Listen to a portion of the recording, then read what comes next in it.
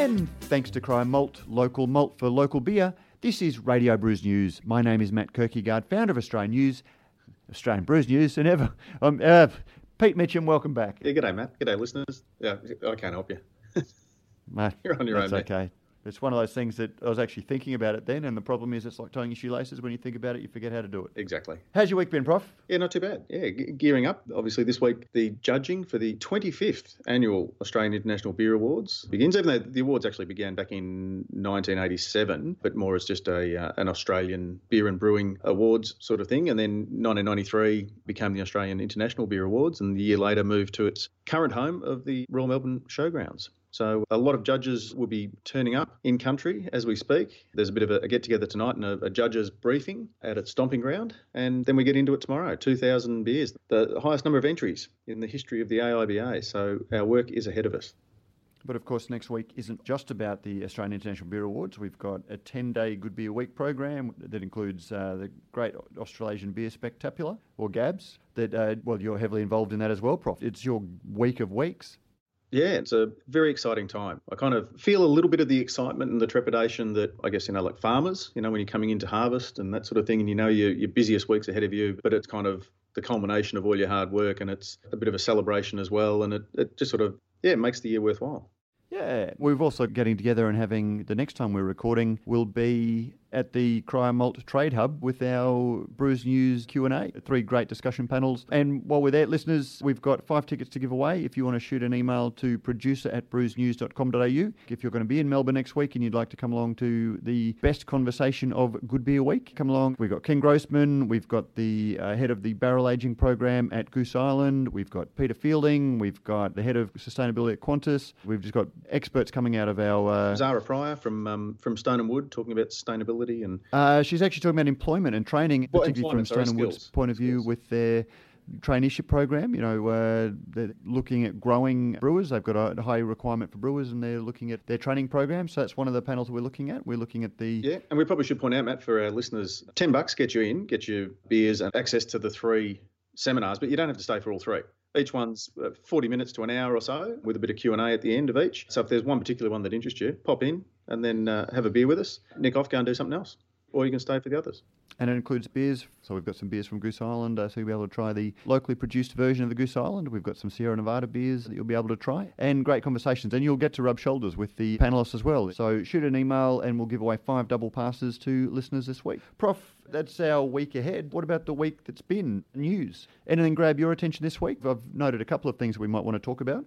Yeah, no surprise that I think the big issue at the moment seems to be, because it's so prevalent and there seems to be a new story popping up every week of mergers, acquisitions and, big beer sort of, I guess, treading on the toes of the little guys. And particularly, I guess, the other part of the story is some of the little guys starting to get a bit bigger, but still not sort of in the same league as the big beers. Yeah, and one of the stories I'd flag to talk about, it's Jim Cook from Sam Adams, Boston Brewing Company. Boston Beer Company. Beer Company seems to regularly come out these days complaining that he can't get a tap, and then now he's called on the US Department of Justice to crack down on craft brew takeovers by beer giants. And, Prof, it's one of those things that, separate to the issue of takeovers and independence and all of those sorts of things, I can't help but think that Boston Beer Company is in that netherworld itself at the moment. It's been a business that has contract brewed a lot of its beer. It's brewed in multiple locations. It's, despite being called Boston Beer Company, it's brewed right across the US. Even in Australia, it's being distributed here by Coca-Cola Amatil. So they don't seem to have too many problems with big monoliths distributing their beer. Separate to anything else, he just doesn't seem to be the face that he once was for talking about small independent brewers. Yeah, although the thing that I think really stands out for me about the way Boston goes about their business is, and I guess my years as a steward volunteering with the AIBAs, noting just how much beer of a really good, consistent quality, just in terms of the awards and the medals that it continually picks up. But the fact that there are so many seasonals, there are specialty beers, there are, interesting ingredient beers, there's, tips of the hat to traditional styles and that sort of thing that the Boston Beer Company still does, which I guess kind of in my mind says to me, they're not trying to go for the commodity beer kind of thing. They're not trying to produce factory beer, but they are obviously being very clever in the way that they are conducting their brewing processes in multiple locations, their logistics and that sort of thing, which I think that netherworld for me is kind of, they're a big brewery, but they still think small, but they act big kind of thing. Yeah, and that's where, it does my head in. And a lot of the stuff that we talk about here, it's essentially me thinking out loud, because there are so many sides. It's almost a tetrahedron, this whole thing, because it's never about beer quality. And breweries like Goose Island, or, we've seen Lagunitas fully taken over by Heineken this week, and it's never about beer quality, but it's about some of the other things that come in. And Sam Adams, really was a flagship beer. It was a beer that sort of introduced a lot of people to the new wave of brewing. But I just get the feeling that Boston Beer Company isn't necessarily the standard bearer anymore for talking about how awful the big guys are. And I guess that was more the point I was making, rather than anything about their beer itself. Yeah, and look, I wonder whether, particularly millennials now who are getting into the whole craft beer thing and following in the footsteps of the foodies who wanted to move away from mass-produced, they wanted to move away from homogenised, they wanted to move away from generic to seek flavour. I guess maybe one of Jim's concerns is that those guys will go out and see what they think is and I'll use the example of, because I encountered it personally when I was in the States, was the AB InBev Shop Top, which is their great big slab of orange in a wit style beer. And so knowing what the beer was, I sort of asked servers at the airport and at a little diner, tell me a bit about the beer. Oh, well, it's quite dark, it's a craft beer. It's not to everyone's taste. It's quite flavourful and that sort of thing. And they were kind of giving the impression that, it was a little brewery kind of beer rather than it's part of AB InBev. So I think we need to be aware that new people coming into the scene can't tell the difference between that and Goose Island and a Boston Beer Company beer and Deschutes or whoever it might be. That's where it always comes back to, transparency is very important. And that's one of the cages that I still rattle. The breweries need to be transparent. And, if it's got line on the back or if it's got CUB on the back, people can at least make an informed choice. And if it matters to them who makes their beer. And ultimately, I think, there is a case to be argued. And there is a case that the CBIA and various beer enthusiasts and beer lobbyists can push the importance of independence in craft beer, because we really do want a broad and diverse craft beer industry, because we've seen what happens when it does come down to two or three. I think Jamie Cook from Stone and Wood describes it as match racing, where everybody does the same thing, and just hoping to do the same thing better, as opposed to the very diverse craft beer scene that we've got. But there are so many different markets within the beer market that some people just want the $45 carton. And very, very interesting times ahead, and we are going to see more. And on the same note, I posted something on Facebook from Draft Mag titled "Working for a Brewery That Sold Out." And there was a particularly interesting quote that I found in it that seems to have generated a whole lot of really interesting discussion on Facebook. So you can become part of the conversation on Facebook, listeners. And the quote was from somebody who works for, it was an anonymous person, but somebody who works for a craft brewery that's been taken over by one of the big breweries. And it said, "Here's the thing I learned from AB. They spend a ton of money on research and focus groups. And the biggest thing they've learned is that the vocal people, the people who are very active and complain the most, really represent the smallest amount of beer that's purchased. You're talking 2 or 3%, yet these people are the most vocal." So whenever there is a takeover of AB, you get a very, very loud cheer squad. I'm not drinking their beer anymore. Yep. They've sold out.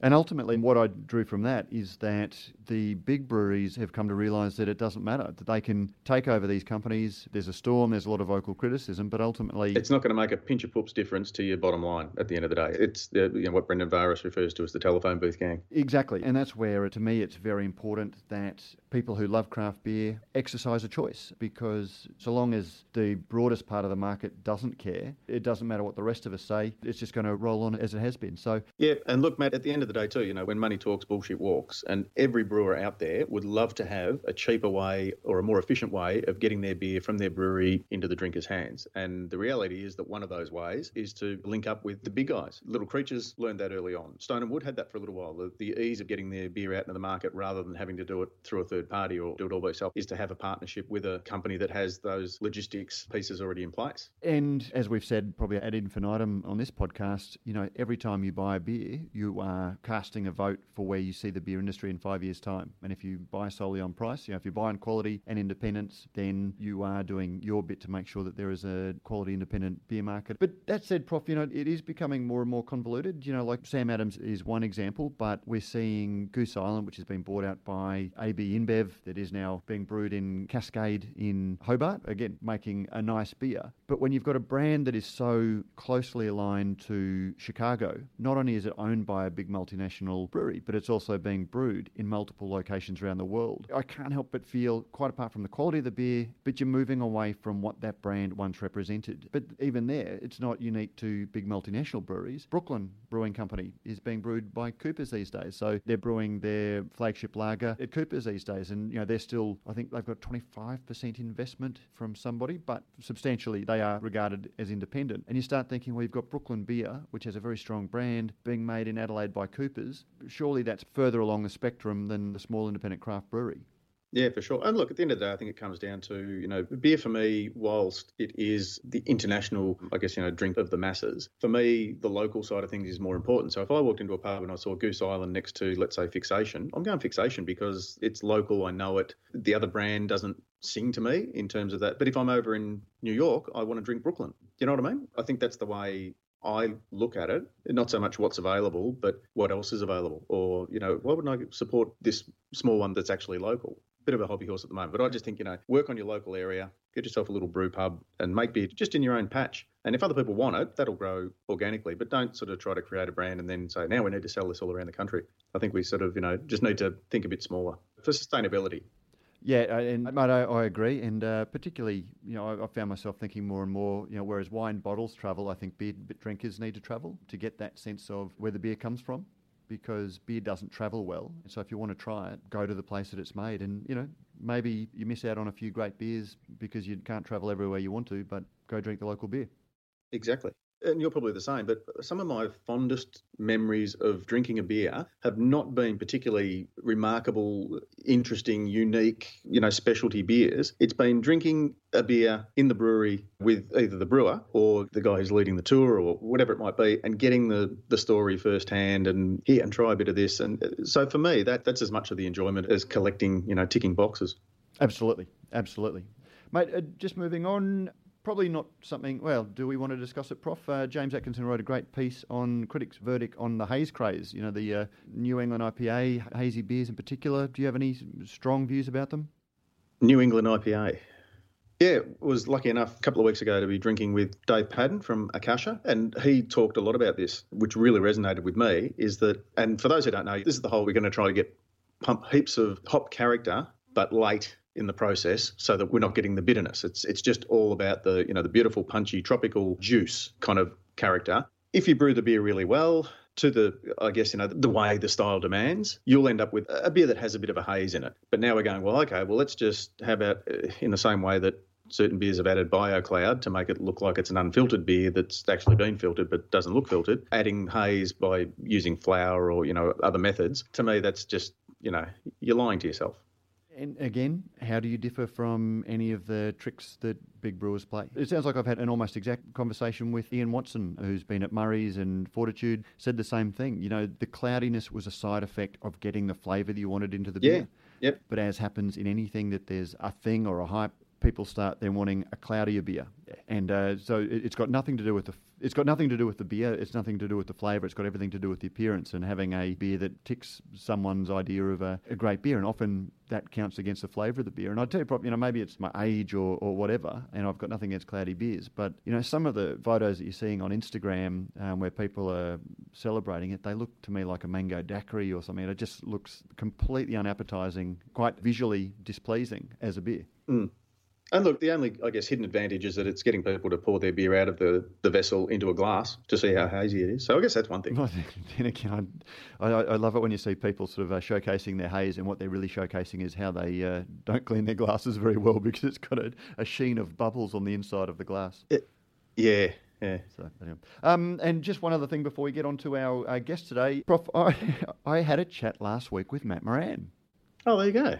Yeah, I was doing some proper journalism for a major daily paper, and so use that to talk about the James Boag's Epicurean range. And I got a couple of bottles sent to me, Prof, so I did get to try it. And I had a chat to Matt, and he sort of went through pretty much quoting what he'd said in every other interview I'd read about the James Boag's Epicurean, reading off the script. And I just said, "Oh, mate, you may not remember, but about 7 years ago I interviewed you, and let's say you're a little bit dismissive about beer, and he had a bit of a chuckle, and he was pretty good about it. And he did make the point, well, if you go back 15 years, everyone's fridge had iceberg lettuce in it. Now we've got 3 or 4 different types. And so, he did acknowledge that maybe he's had a bit of a change of heart about it, but at the same time, he did say that, he's still not that big a beer drinker, and he does like the red that they've put together. And having tried both of them, the James Bogue White is it's a very nice floral, got a nice hop character to it, but it's a lager. There is absolutely nothing inordinately culinary about it, and there hasn't been nothing white or wit. Nothing white or wit about it. It is literally just trying to say, well, white for fish, red for meat, which on one hand, love the fact that Lion are trying to do something positive in the beer and food space, and it's probably not for people who are well meshed in craft beer, and it's for the rest of the people. But again, I still think that just getting the celebrity chef, trying to use his star power, do nothing particularly interesting with the beer, and just try and flog a slightly different, put a white wall tyres on your HQ Holden, if that makes sense. You're not actually changing what it is. Paint your own racing stripes. Go down the dealership and get an aftermarket wank pack, and bolt on a spoiler and put some side pinstriping. Yeah. And you're not fundamentally doing anything different. Still a Holden Commodore.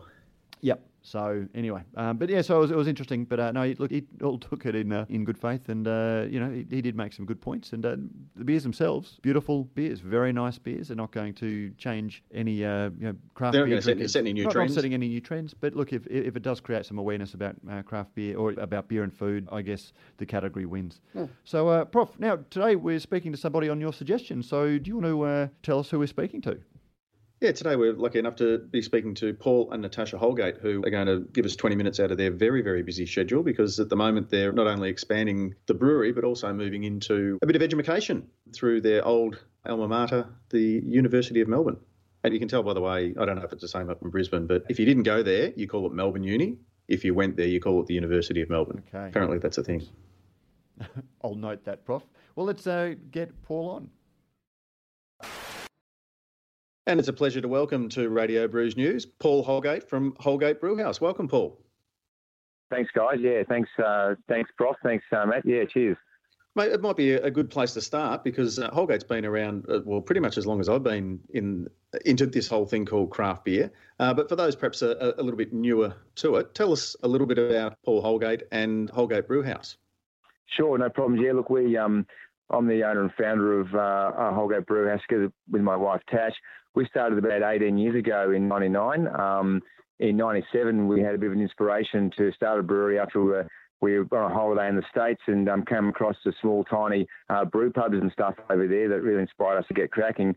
I was a passionate home brewer. I studied science at Melbourne Uni back in the day, and as a teenager, I used to make breads and jams and ginger beer and that type of thing. I love cooking, so that sort of led me into beer making, and plus through my science. So I was a passionate home brewer. And we ended up starting the business sort of, I suppose, a bit before the curve of the current wave of craft breweries back in the day.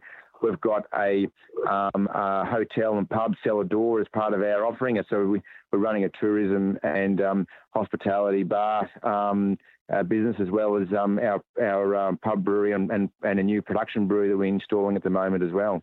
Yeah, and going back to those early days, you were probably well ahead of the curve in terms of the whole brew pub sort of thing, because I think it's over 100 years old now, but the Keating's Hotel was where you sort of moved into from brewing in the shed out the back, as many craft brewers did back in the day, Dave Benighton and Ben Krause among them. That's right, yeah. Yeah, and so it was good to sort of have a home, but you were very much, I guess, that the brew pub model, in that, here we are, here's the pub, and if you look through that window there, that's where the beer's made.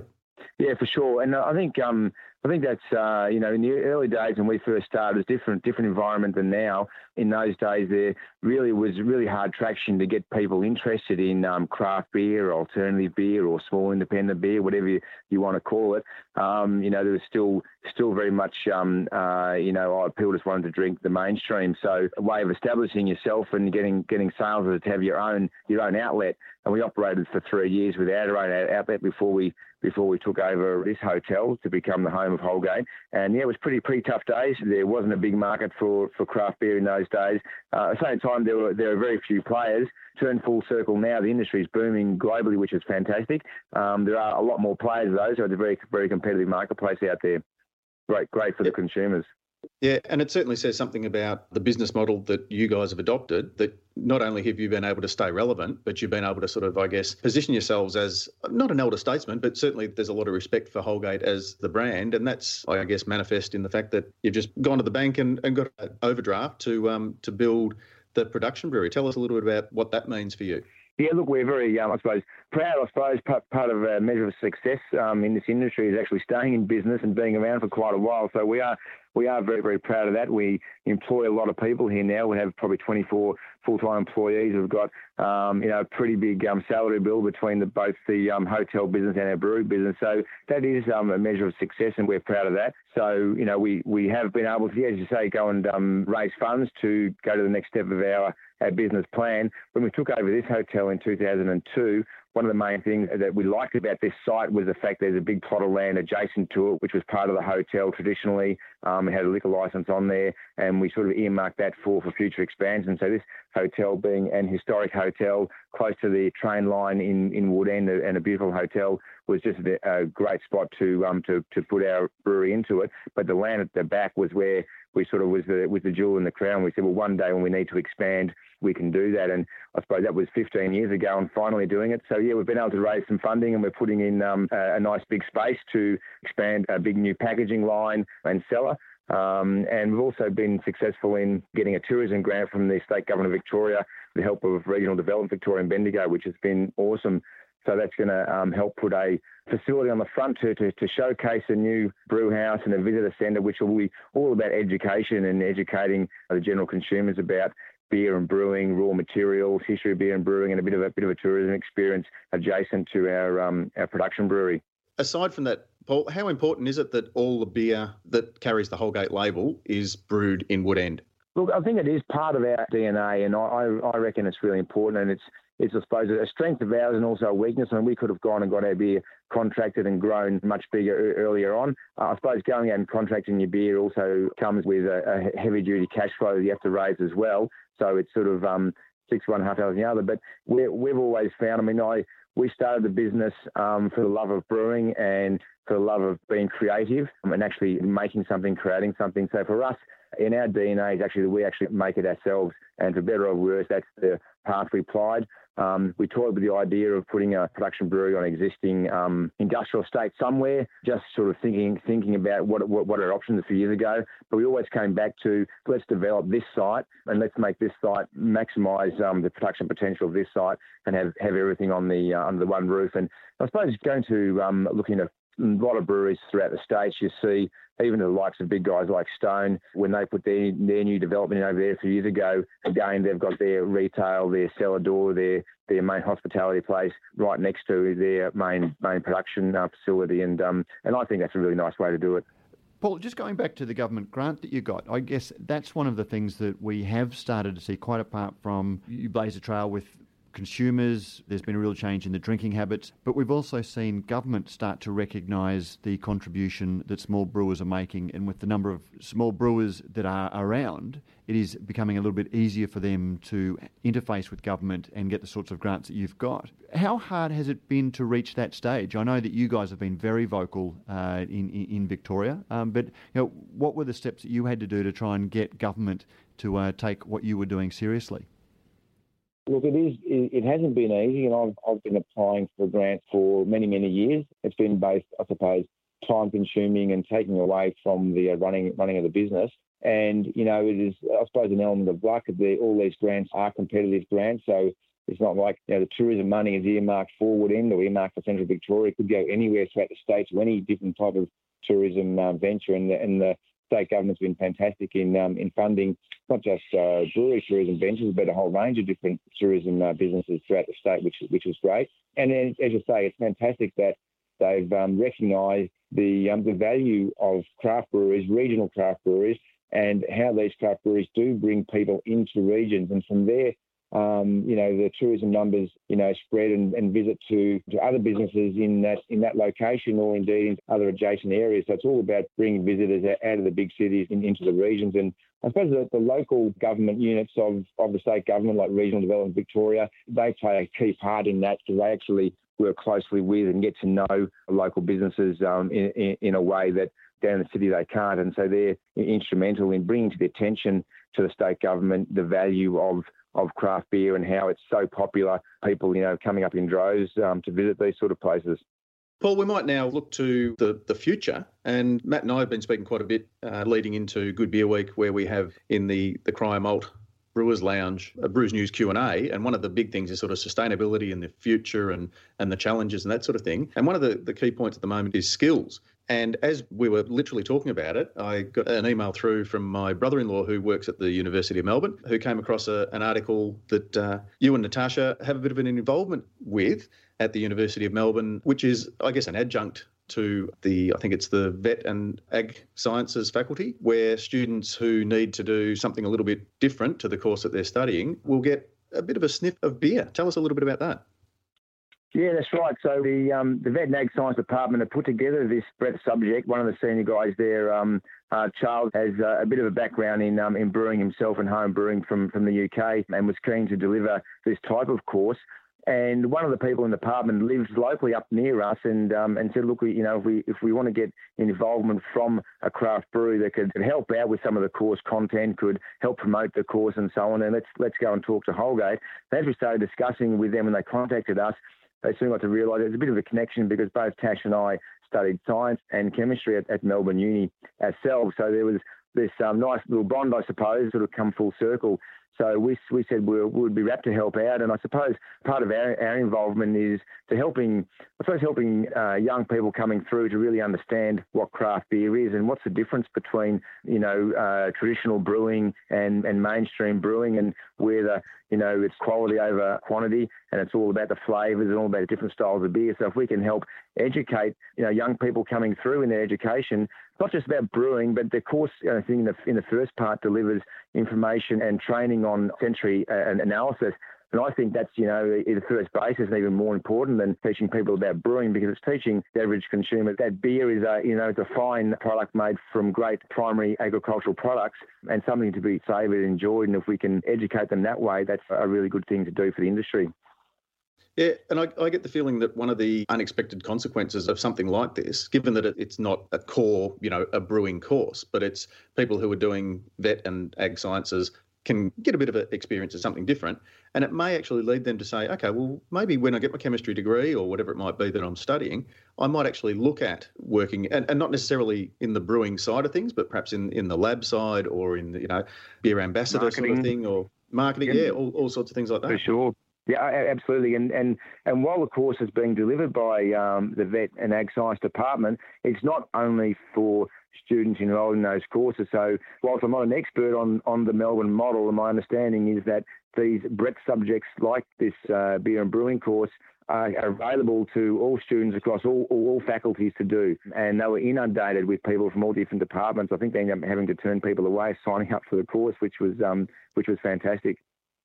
Exactly.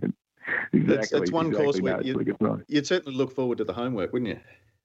Absolutely, and it's sort of, I was really keen to be involved, as I said, the reasons earlier on, but also a bit of full circle for us. And one of my first beer epiphanies, I suppose, was at uni and at uni pubs, trialling Cooper's off tap at the Clyde Hotel in Carlton, which is our local for the chemistry school.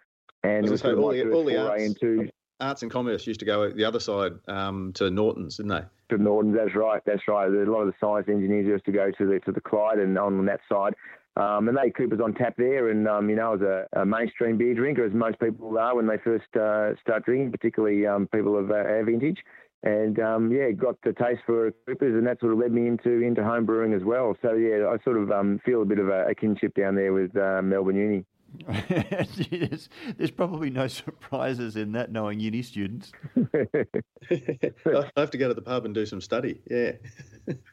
And Paul, is there an opportunity at some point down the track for a bit of, let's say, hands-on, or so will students be able to perhaps jump on a bus and come up to Holgate and see the process or be involved in the process at all? Yeah, there is for sure.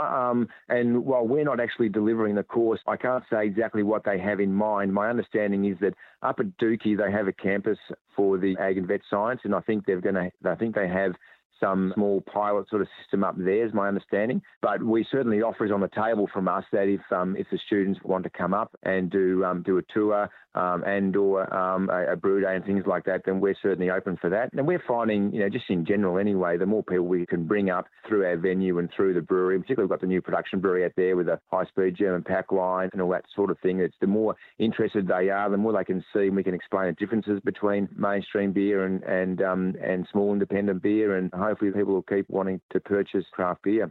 I used to cut classes to go to the rec club. This might be one course that might get people cutting the rec club to go to the course.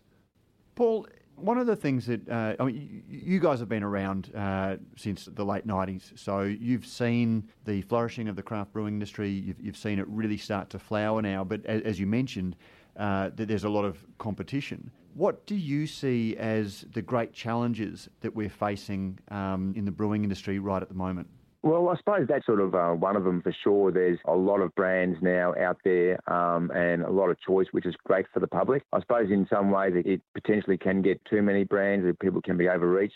There's a lot of big money coming into craft beer, which in some ways perhaps is a step away from what the essence of the original sort of concept was, which was small, independent, local. So both here in the States or globally, there's a lot of big money coming in and big marketing budget. So success of particular businesses or brands often comes down to the amount of marketing punch they have behind it, rather than the quality and flavour of the beer and so on. So, and I suppose Australia has always been a difficult market, being a large country geographically with a relatively small population, so it's quite a fragmented market. So that's always been a bit of an issue for the market down here. As well as there, we do get a lot of the big players coming in from overseas, big craft beer players. And I suppose the small independent brewers in Australia often get compared to some of the very larger ones in terms of cost and pricing and things like that, and people think that we're all the same size. And from the marketing perspective, it's hard to differentiate on the shelf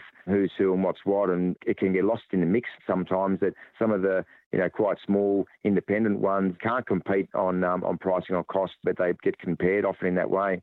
So there's a lot in what you just said, Paul. We've seen people have been starting to move away from this idea of craft beer, and the focus has been on something like independence. But even independence is a little bit of a vexed.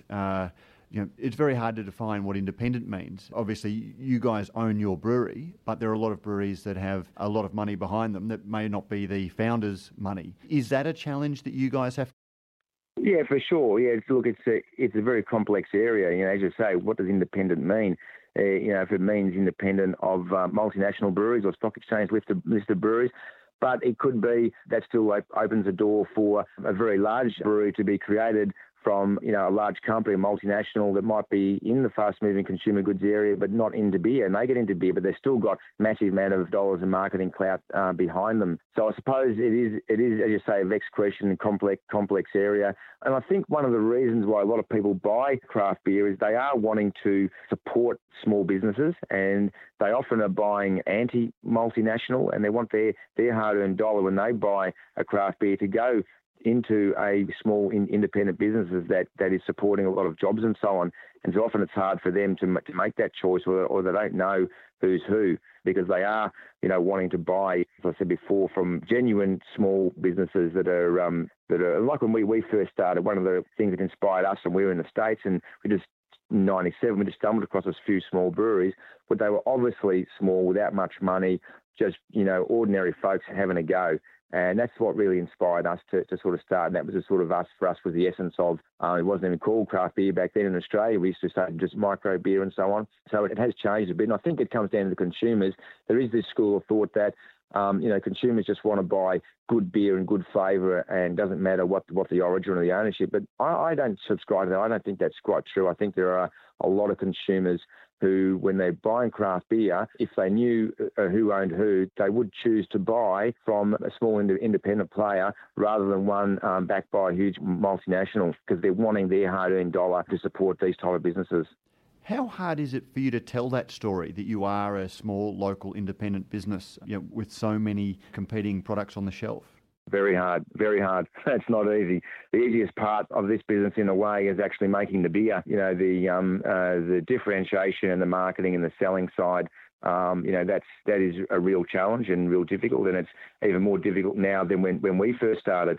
And it is a challenge to grow because small businesses like us, we've managed to attract some funding for plant equipment, and so we can grow our capacity. But that doesn't give us any extra oomph in marketing dollars and dollars to spend on distribution and promotions and advertising and so on. Going back to 1999, if 1999 Paul could speak to 2017, Paul, what would you say? Yeah, I don't know. It's been a long road. I think there'd be a lot of things that we'd do differently. But, again, a lot of the things that we'd like to have done differently would cost money, and we've never had that backing.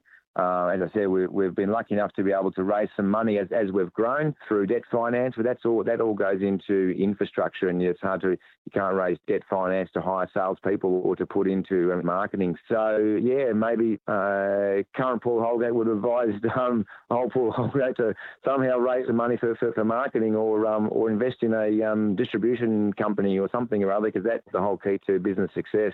If you could go back, quite apart from what advice would you give yourself, is there anything that you wouldn't have done? Is there anything that you would have maybe chosen not to do? Oh, look, I'm sure there are. It is probably hard to raise a few of those off the top of my head. I suppose one of the things that most small breweries don't necessarily do, because it's the easiest, cheapest way to do it, is bottle conditioning. And often it's those same small breweries, and we were the same, that shouldn't be doing that, because actually that's a very difficult thing to get right. You need to actually be pretty high tech to get that right in terms of measuring, sugar content and mixing homogeneously and measuring carbon dioxide content and so on. And often it is the startups that don't have that sort of technology. So in hindsight, you probably would have started with the ability to package without bottle conditioning. That's just one example. But then you had to go and buy a bottling machine. They're very expensive, and we really couldn't afford one until a few years after we started. The problem is, I suppose, again, our original business model was to supply 80% of our products in drafts to local pubs. But back in 99, local pubs didn't want craft beer, and just wanted mainstream beer. So, it's a catch-22. It would have been hard to do a lot differently, probably. That's obviously been a big change. When you were trying to sell beer 10, 15 years ago, contracts, every venue in Melbourne would have had contracts. We've seen them lessening a little bit, and bars willing to take on craft beer. But then there seems to have been a move to the other way, where they don't want to have a constant range. They want to constantly turn over craft beer. Is that an issue for you, not being able to secure a tap, but in a very high turnover business? Yeah, I think both of those issues are still there. There is still a lot of contracts around. There's still a lot of venues selling taps and so on again. So it comes down to who's got the deepest pockets. And certainly the rotating tap nature of craft beer venues is an issue for brewers. It's not an issue for consumers because they get to taste lots of different stuff all the time. But to create an ongoing stable business, obviously small breweries need dedicated tap points to have regular sales. When your brands are constantly being pulled off and rotated around, that's difficult. So that certainly is definitely an issue, and I'm not sure what the solution for the brewer side is anyway. I suppose we safeguarded ourselves in some respects by having our own venue, by having a brew pub, by creating tourism business, and that just didn't happen overnight. We've had to work long and hard to get our hotel, bar, restaurant into being a local icon and in developing a strong tourism business over the years. That has helped us, but that doesn't help you grow, because in a big way, in terms of your beer volume, because you can't sell those sort of volumes for a production brewery through your own bar.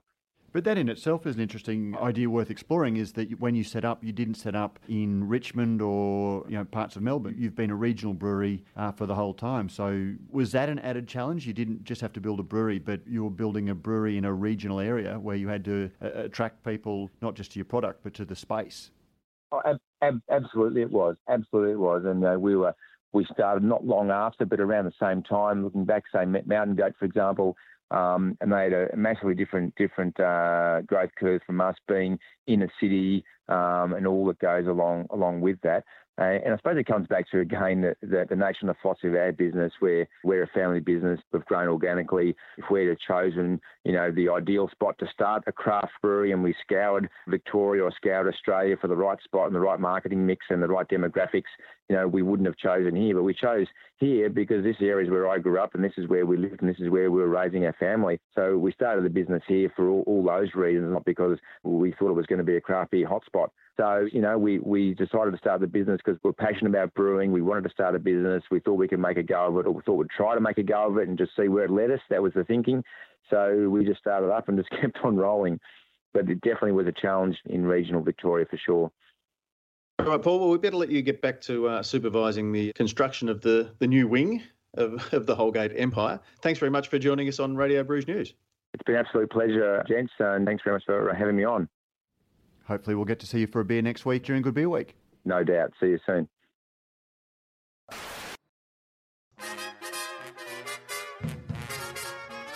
In a garden, what a garden. Brews News is made possible by Brewpack, Australia's #1 craft contract brewer. With over 100 craft beers and ciders on the roster and counting, Brewpack specialises in offering growing craft breweries a home for their packaged and kegged beer, no matter how crafty. Serious about handmade beers, and with an open-door policy, Brewpack's brewers love having passionate, hands-on partners in the brewery. Thinking about craft contract brewing? Think Brewpack. And yes, we thank Brewpack for not only making a whole lot of great craft beers possible, but also for making this podcast possible.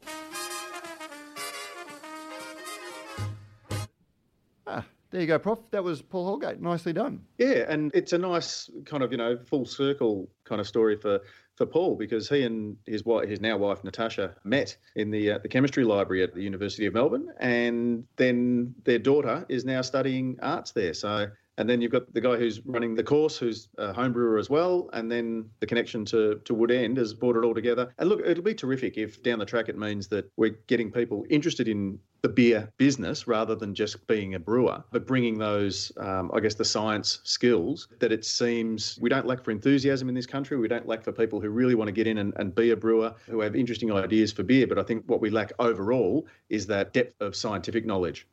Yeah. Although it's it's one of those things. It sounds like Paul had that interest. We're seeing a lot of brewers starting today with the same interest that Paul had. He talked about making ginger beer and jams and cheeses himself. We're seeing a lot of people. It's part of that makers thing. They're starting breweries now. I just think it's a much harder industry to try and do that in. They grew organically. They had to make their market, but at the same time, they had plenty of time to, fail little. These days, it's much harder to set up. You've got to pretty much run from the start.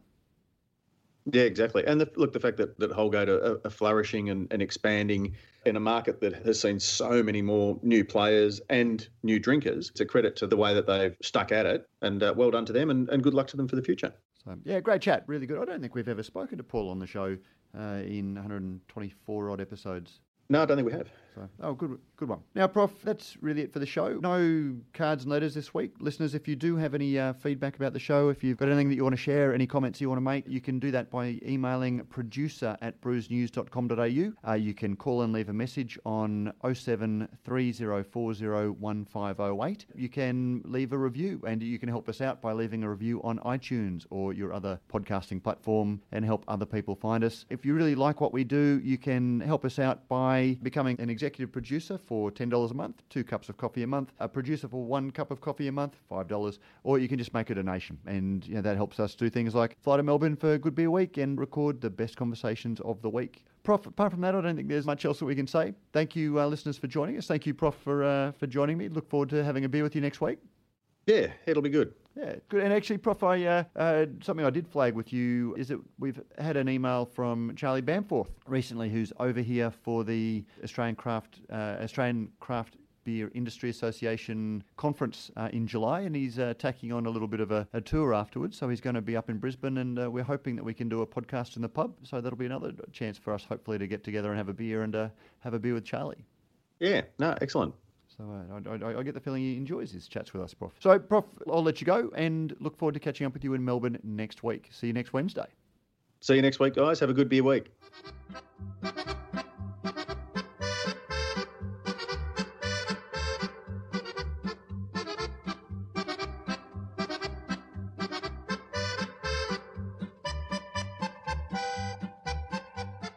And we're out.